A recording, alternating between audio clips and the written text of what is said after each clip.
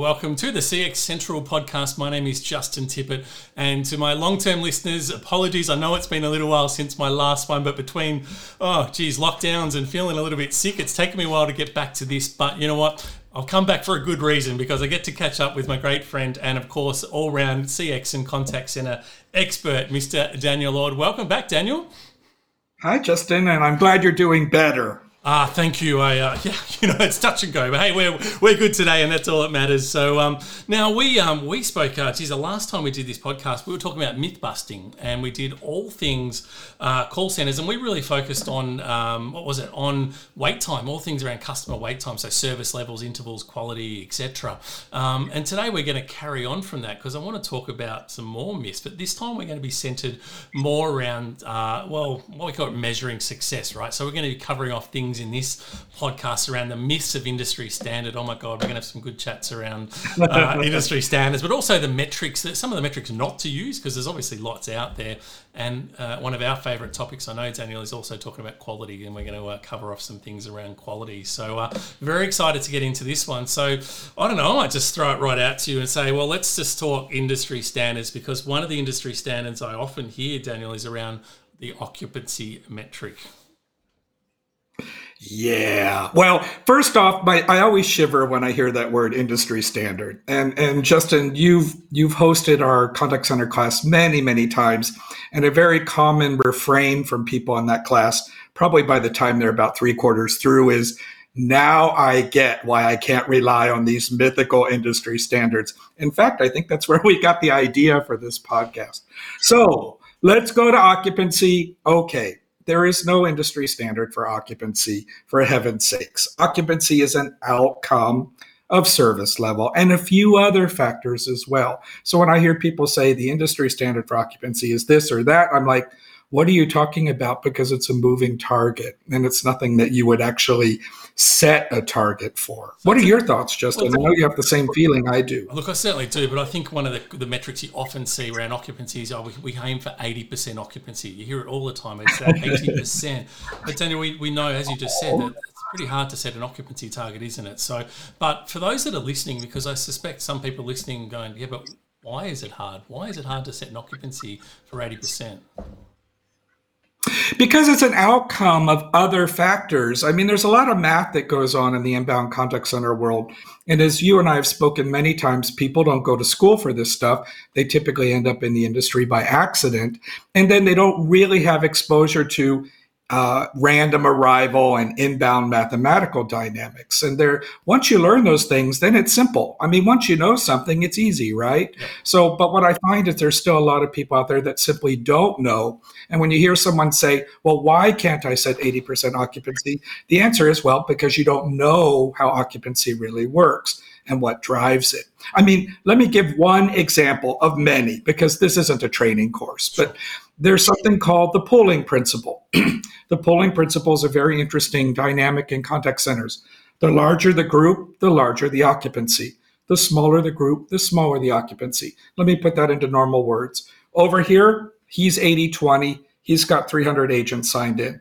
Over here, she's 80-20. She's got 20 agents signed in. They're both at 80-20. So a person might logically, maybe that's the wrong word, but they might logically think, oh, then the occupancy rate will be the same. Absolutely not. The pooling principle teaches us the guy that's got 300 agents signed in, those agents will have a much bigger occupancy. I always say big Q, big occupancy. Whereas over here, her 20 or 30 agents will have a much lower occupancy. That's just a mathematical dynamic. There is no morality to it. It just is what it is. And anyone that runs a night shift compared to a day shift, you might notice that when you look at your night shift figures, the occupancy rate for night shift is always lower. And you're like, oh, why is that so? Well, it's usually because the group size at night is smaller. Perhaps you don't get as many contacts in the night. So that's just merely one reason that occupancy can't be set. Now, Justin, I will say one thing and let you comment on this. Obviously, there's an ideal rate of occupancy, but there's a big difference between ideal and what you're actually going to achieve. I think it's important to make that distinction. Yeah, sure. And I think the basic premise behind occupancy for those that haven't heard much about it is really that in theory, the higher the occupancy, it just means less breaks between calls for agents. This means you're really busy. It's call after call after call. And typically when you're in a call center like that, you can expect to have higher attrition. People are going to leave because it's a crap call center to work in, to put it bluntly. But when you've got low occupancy, it means you're not necessarily the most efficient call center around. There's lots of periods between calls. And I always use examples of emergency services that, they have to answer 100% of calls in 5 seconds, right? Wow, well, that's super high. But as a result, they're going to have very low occupancy. There's not a lot of calls that are being presented, and agents are sitting around because they have to. They've got to be available to take that next call when it comes through. So, yeah, there we go. Occupancy. Hopefully that expands a little bit for those of you who go, wow. And I'll add one more touch to occupancy. I always say this: you're either occupied or you're available. And I always use the example of a toilet. Forgive me. The toilet is either occupied or the toilet is available. So if you have 80% occupancy, that means you're 20% available. I want to go to your emergency center for a second. If you really need to answer calls quickly, you're going to have agents available to do that. And when you say that, you're like, oh, yeah, you're right. The occupancy rate in the emergency center should be lower because we have to have people available to handle those calls. So I like your example. Awesome. There you go. We've learned two things already. Well, I love the pooling principle, and now I've got the toilet principle as well. So I've got, Try not to math too much, but yeah. There you go. Now, this is one I know is both our pet hates, Daniel. It's around having a target on agents around the number of calls that they take. Rant, begin. Okay, well, I think after 20 years of teaching contact centers, I have a privilege to say that the moment someone sets that target or says that target, it's an indication they don't know contact center operations. It's probably the biggest indication because the number of calls someone's going to handle seems to be, when you think about it, clearly linked to the occupancy rate. All things being equal, if the occupancy rate is higher, meaning we're busier, you're handling more calls. All things being equal, if the occupancy rate is lower, meaning we're less busy, we're handling less calls. Well, Justin, we just had the discussion that agents don't control their own occupancy rate. So we can extend that logic to say, then how on earth can they control the number of calls they handle? They do not control the service level that's set. They do not control how many other people who are on staff. They don't control whether they're working in a big group or a small group and the pooling principle. So leading contact centers do not, and I'll say it again, leading contact centers do not even entertain the discussion of targeting agents on the quantity handled. So usually if someone is still confused about that, I basically say, look, whether you come to our class or whether you go to another credible class, I need to be very clear on that. Please get yourself into a class immediately because you're kind of ruining everybody's life if you're targeting people on quantity. You're ruining the customer's life for obvious reasons. You're ruining your agent's life for obvious reasons. And you're never going to hit that dream NPS or CSAT or everything people talk about in CX. So. Yeah, that's spot on. And I think one of the things you find with a lot of the smaller call centers or people that haven't been exposed to good call center management practice, it's still rife. You see it everywhere around, I've got a target on how many calls my agents have to take per shift or per day, etc. But as you've rightly pointed out, the agent can't control how many calls are presented to them. So if they have a target of 10 calls an hour or something like that and only 5 calls come through, what are you going to do? Punish the agent because no one called? It's crazy. Yeah, my joke is always you're going to put on one of those sandwich boards and go down on the road and say, call me, I'm going to lose my job. The whole thing is. By the way, I want to point out an industry trend I've picked up on in the last couple of years. In the last couple of years, we're working with a lot of quote unquote internet companies. Now, when I say internet companies, meaning that the service they're providing is primarily internet based. Can I tell you the cool part about working with these companies?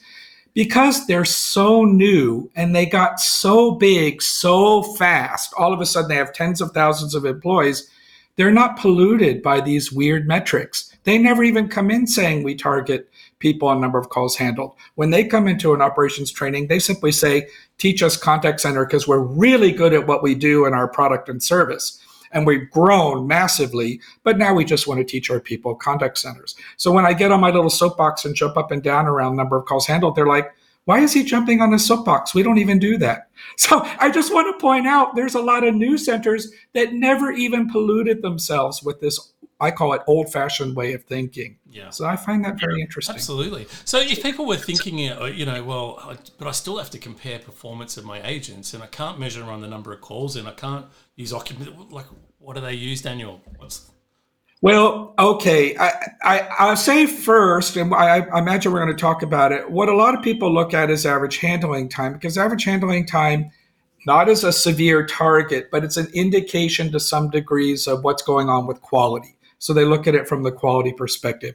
If they really want to look at quantity of calls handled, honestly, Justin, they use a rather advanced technique called normalization. Now, we're not going to go through how to normalize here, but basically what they say is, if I'm trying to compare my Japanese call center with a 40% occupancy rate to my Malaysian contact center with an 80% occupancy rate, that's not an apples-apples comparison, because my Malaysian center is obviously going to have more calls going on.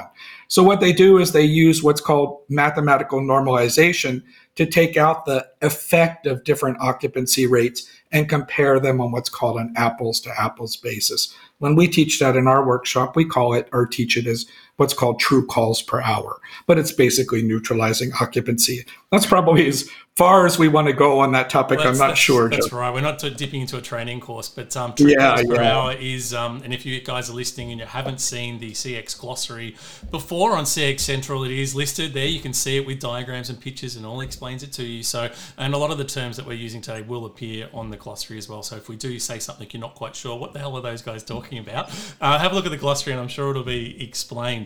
Okay, we've got true calls per hour. We go, okay, there's an answer to that. Adherence to schedule. Daniel, first of all, could you tell our listeners what is adherence to schedule? And then we'll have a chat about whether it's a yes or no.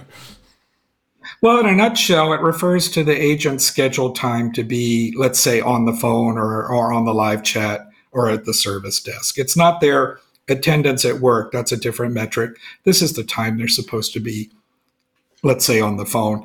And you look at it this way. We have to have the right number of people in the right place at the right time. That should be tattooed on all we contact center people. We need the right number of people in the right place at the right time.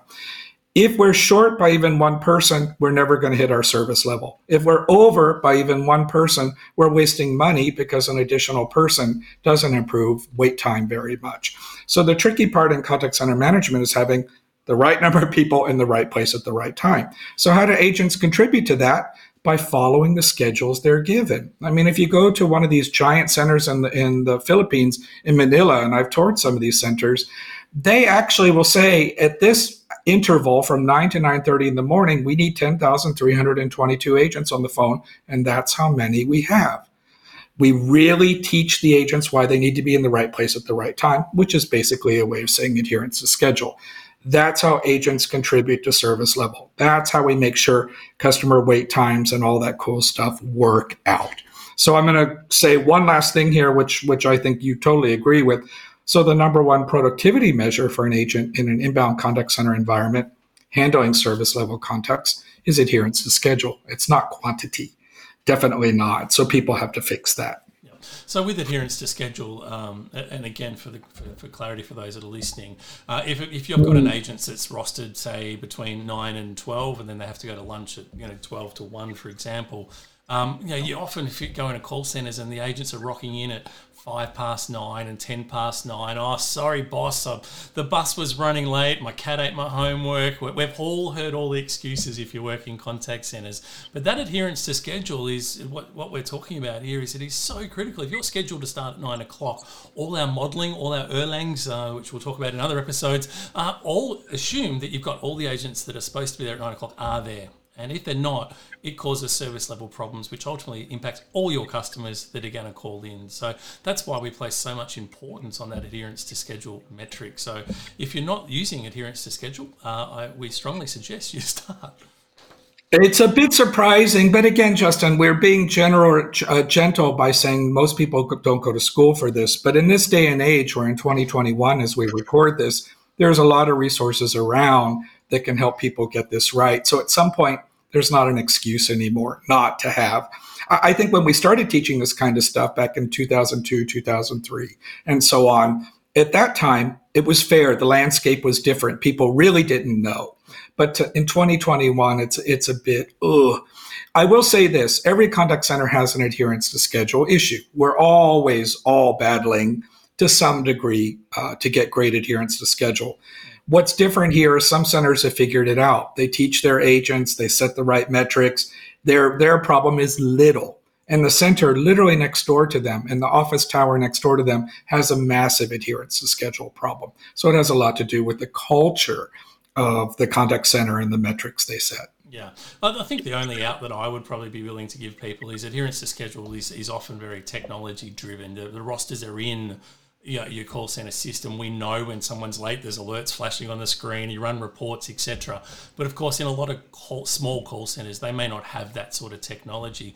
But I still say it's not an excuse because you still know where your agent should be and you can still... Can I give you a true story of a contact center manager I met in Singapore? She said, Dan, I only have 50 or 60 people and we're always short-staffed at 9 a.m. Now, I'm not recommending her approach. I'm just describing how clever she was. She gave all the agents an orange flag, and she said, when you come in the morning, I want you to put that orange flag up on your cubicle. And what she would do at 9 a.m. is she could stand up and look out across 50 or 60 people, and then any place where there was not an orange flag, where that person was supposed to be logged in, that was taken away from that agent's performance in terms of adherence to schedule. So I think there are very smart ways managers of smaller centers, without the technology, they can still build a culture. I actually think it's easier to build culture in smaller groups than it is in larger groups. Yeah, and I think some people are probably listening to that and freaking out going, wow, what a horrible place to work. But I think, if you tried to, if you're going to put flags up and put your hand up when you want to do stuff. But I think the message that we're trying to get through it is adherence to schedule is a critically important metric in your contact center. And if agents understand why, and I think that's, from Daniel, we've both been training for a long period of time, that I use this thing called the power of one. I think you probably use something very similar. It's just saying, here's the impact just one agent being late has on your whole center's performance. But there's no good just the center managers and the team leaders knowing that. But if you teach your agents that, they understand, that's why my team leader is going to be frustrated if I'm running a few minutes late, etc. So I think empowering your agents with that information and knowledge actually goes a big way to fixing that culture thing that you're talking about. Well, for years and years and years, the number one way to improve adherence to schedule, to improve that, is to teach it to agents. That's always been the number one. But you can't teach an agent something you yourself don't know. That's so right. You have to understand the role of adherence and then build that culture, which is why the flag thing really worked, because it wasn't about giving permission to agents or not empowering them. It was about agents recognizing how important they were to the success of a center. And just to maybe highlight a different view of that, when one agent is late, who has to handle all the additional workload? All the other agents. So it's not just a fairness to the customer, it's a fairness to the colleagues and people you work with. And believe me, at some point, a group of agents notices when people are constantly coming in late or they're going out and smoking 3 cigarettes at break instead of 1, blah, blah. They notice. And then they're surprised when their bosses don't actually do anything about it. So it can actually cause a dip in morale for sure. So I'd rather use the flag thing to get things right than allow morale to go all over the place and my customers suffer, my employees suffer. But as you said, it's education. Fantastic. The other one we want to touch, Daniel, is AHT. I know we mentioned it just a little bit earlier, but AHT, which is average handle time. Daniel, there are a lot of call centers that still use average handle time as a metric for measuring call center agent productivity. I already know the answer, but I really want to hear your perspective on this. Why should they not use it as a productivity metric?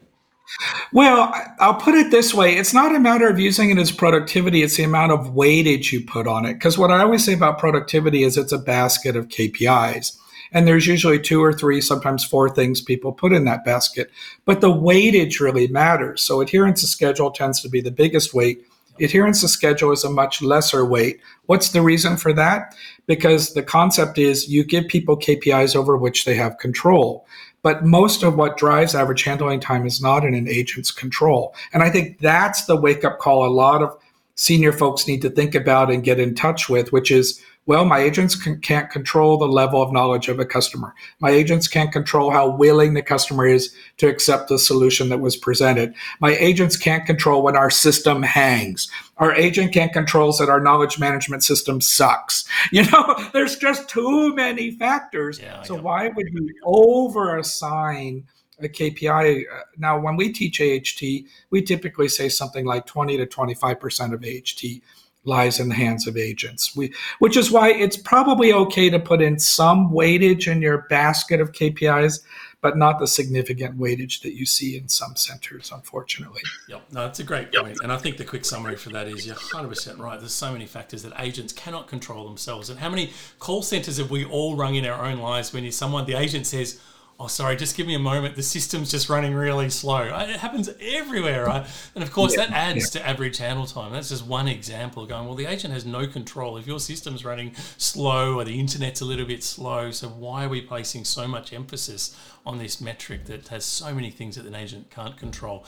And there's probably, I'd like to add one thing too. Just keep in mind too, when people set these targets, sometimes they assume that the average handling time is the same throughout a 12-hour day or a 10-hour day or 24-hour day. Mm-hmm. But as you and I both know, what customers call about in the morning is different than what they call about in the afternoon. Yeah. That's called call mix. The kind of customer that calls you in the morning is different than the kind of customer that calls you in the afternoon.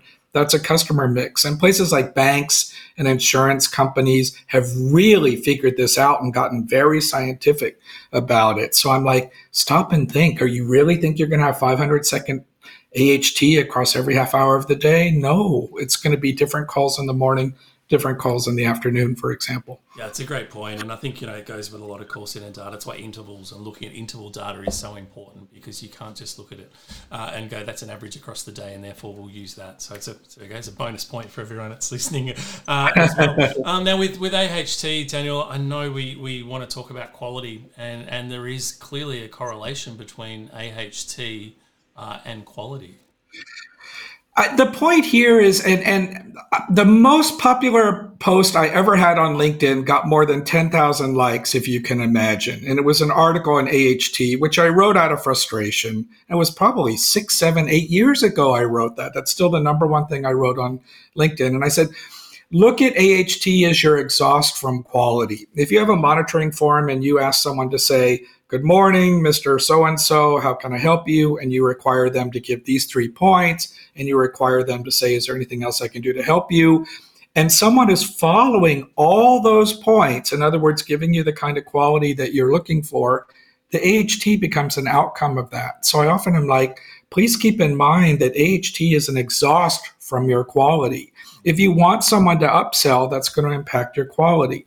If you want someone to close or get a first contact resolution that includes saying these 5 things, like one of our client requires, that is going to drive the AHT. So I love to say, start with your quality first and then see what AHT results. It never works the other way around. You never say, give great quality within 3 minutes. I mean, that's ridiculous.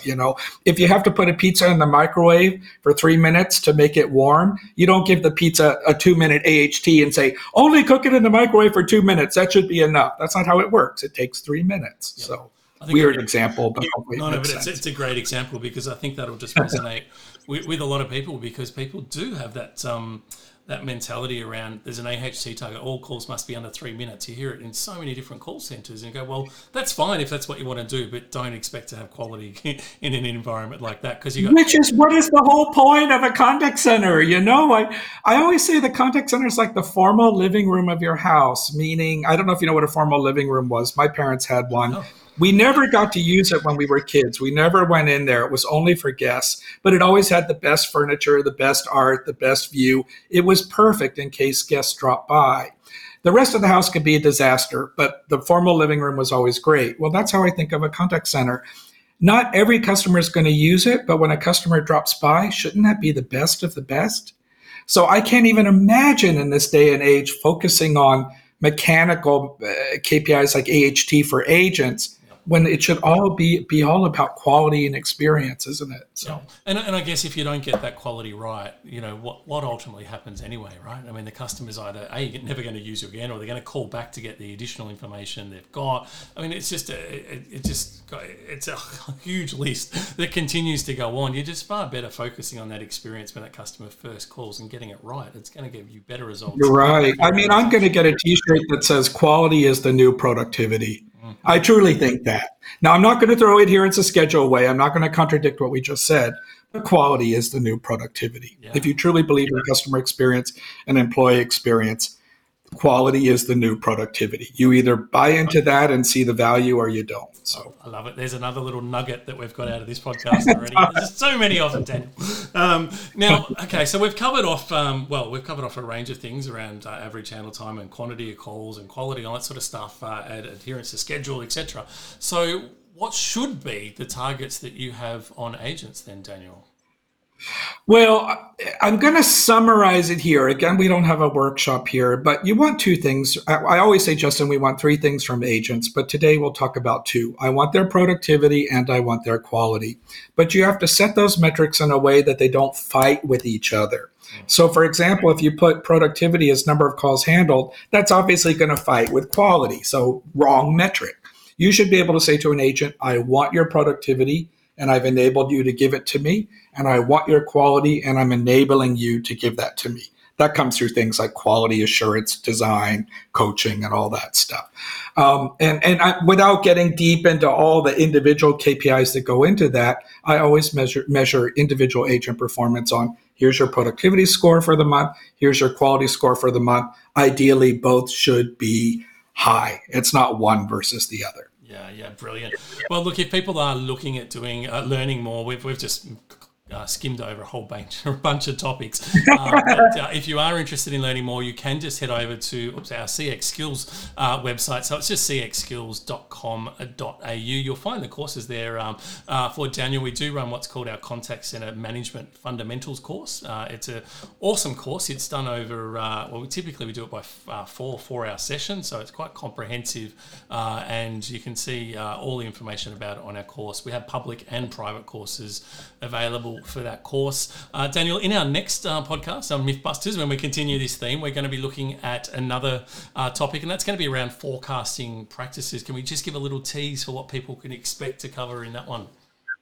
Absolutely. I think it's important, even if you're not a forecaster, to understand what's involved with forecasting, why it's important, and how we all contribute to it. So what's interesting for me, perhaps about our third one, Justin, is it may not be so many myths. It could simply be, oh, now I know why it's so important. This tends to be an area a lot of people aren't familiar with, or they're scared of a little bit because it's a bit mathematical. But I think we all have to know what's involved. Yeah, fantastic. Well, if you want to learn more about anything, please make sure you go to cxcentral.com.au. As I said, we've got the glossary that's there that has a lot of information, but we've also got all the podcasts that we've done previously with Daniel, and of course others. We've got videos, we've got, you name it, there's all sorts of stuff going on that website, and lots of articles from Daniel, including that one on AHT. So if you're interested in having a read, it is I didn't realize that. And it is one of our most popular articles as well. So I definitely recommend, if you haven't read it, to head over to the CX Central website and check it out. Other than that, thank you everyone for listening again. Of course, Daniel, thanks for your time, and we look forward to catching you again with Daniel for the Mythbusters on forecasting practices. Bye for now.